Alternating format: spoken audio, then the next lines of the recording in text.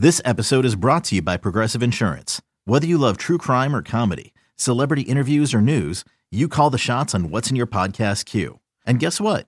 Now you can call them on your auto insurance too with the Name Your Price tool from Progressive. It works just the way it sounds. You tell Progressive how much you want to pay for car insurance, and they'll show you coverage options that fit your budget. Get your quote today at Progressive.com to join the over 28 million drivers who trust Progressive. Progressive Casualty Insurance Company and Affiliates. Price and coverage match limited by state law.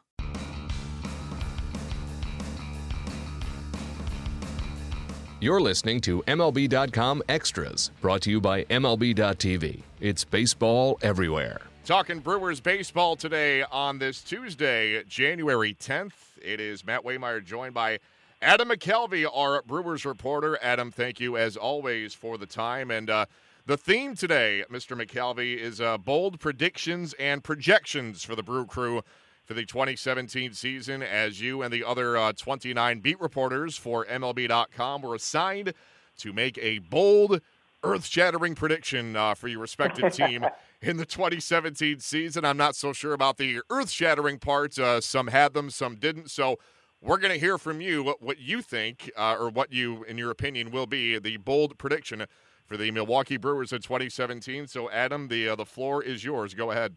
Well, I was looking through the list of my colleagues, and I do have to admit mine is less bold, but I wanted to pick one that actually has a chance to happen. I think it's that they not only will add a notable late-inning reliever, a name that everybody knows, I think it's going to be two of those guys will wind up with the Brewers. It's a funny market this year and over the past full year in that relievers are so prioritized right now in the game. And you look at what, Andrew Miller, for example, or Aroldis Chapman, what they've fetched in trades, what teams have paid to the top closers available on the free agent market. Relievers are hot, hot, hot. But at the same time, the remaining free agents, including some pretty good pitchers, Greg Holland tops the list of guys who are left, are having to be very, very patient in this free agent market. There is still a ton of work to be done on the free agent reliever front.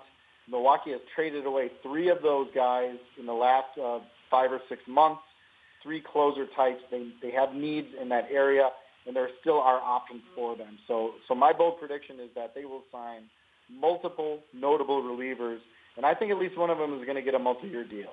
There you go. That is a bold prediction indeed. And like you said, it's a whole new era that we're embarking on in Major League Baseball, where at one time you would, break the bank and shell out crazy prospects for elite starting pitching, but now it's almost as if the starting pitching is an afterthought, and the bullpen is where it's at. Just get your starter through 5 and then turn it over to the guys in the pen and lock it down 6 through 9. That's what the game has become, and that's why we're seeing all these crazy dollar signs and prospect hauls for elite relievers, and that's where it's at. So bold prediction right there from Adam McKelvey. And Adam, now we're going to transition into the other projections for the Brewers in 2017. So let's lead off with this as we go from relief pitching to starting pitching as we focus on Taylor Youngman.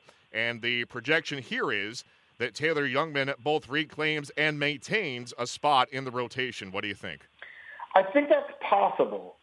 He was very good when he came up. He's got that funky cross-body delivery. I think Jake Arrieta doesn't throw as hard as Jake Arrieta, obviously, not the same stuff, but it's kind of a similar motion.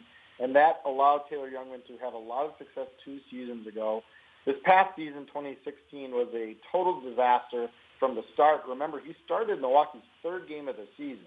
So he was squarely in their plans for this year, fell out of favor, ended up all the way down at AA, partly because the Brewers' AAA situation is not ideal in Colorado Springs for pitching.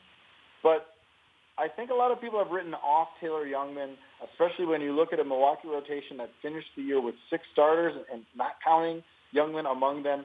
All of those guys are back. They have some depth in this area. They also have some prospects coming in players like Josh Hader, the left-hander, Brandon Woodruff, the right-hander, and Jorge Lopez, the former top Brewers pitching prospect, another righty. Those guys are inching toward the big leagues.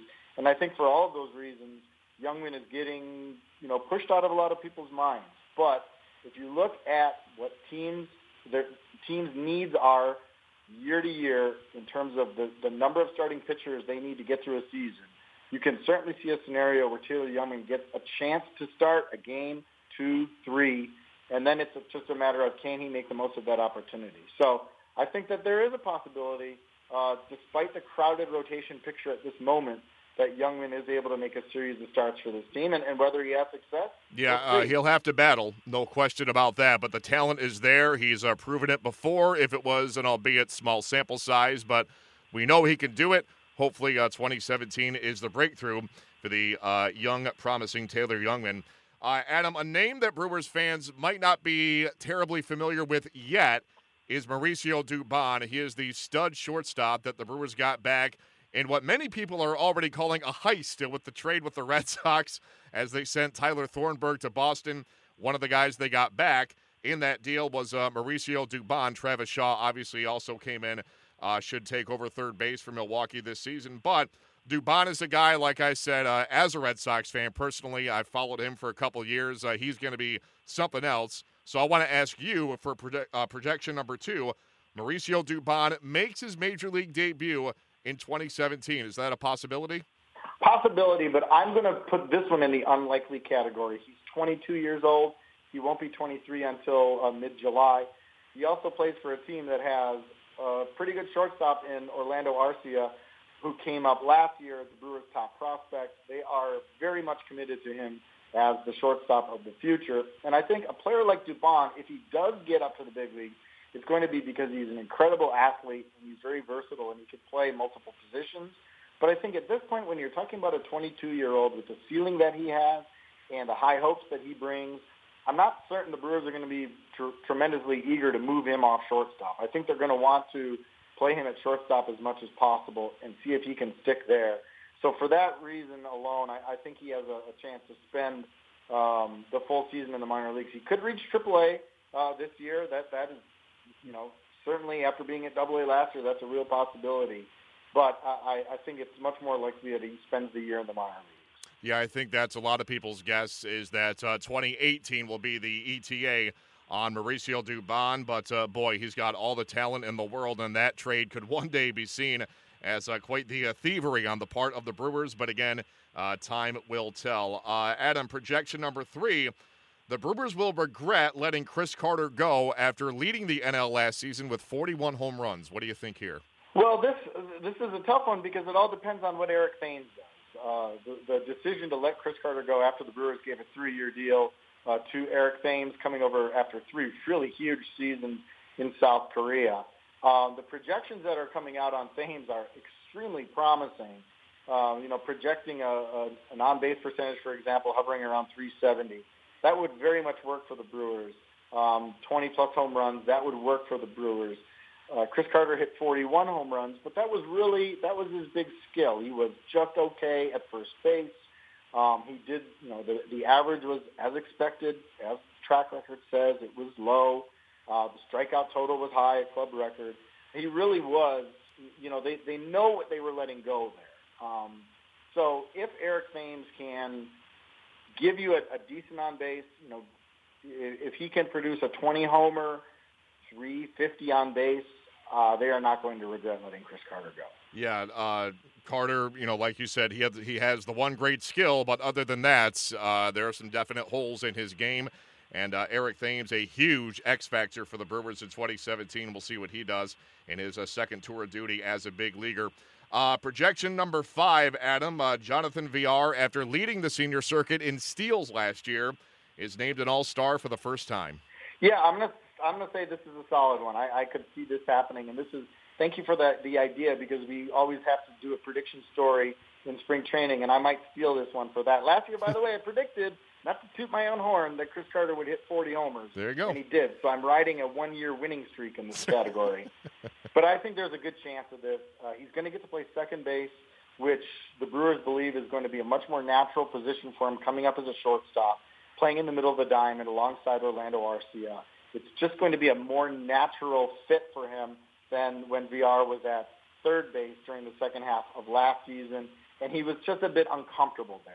So that defensive comfort theoretically could help him have some comfort on the offensive side of the ball. He was very good. And I would say one thing about about Jonathan Villar. He got better as last season went on in terms of his decision-making on the bases. And, it's one thing to lead the league in steals. It's another to show that you can get better and be smarter while doing that as the year progressed. And I think with a lot of help from Carlos Sabero, the Brewers' first base coach, Jonathan Villar was an improved player in terms of his thought process as last year went on, and he has an opportunity to be better again next year. So I'm with you on this one.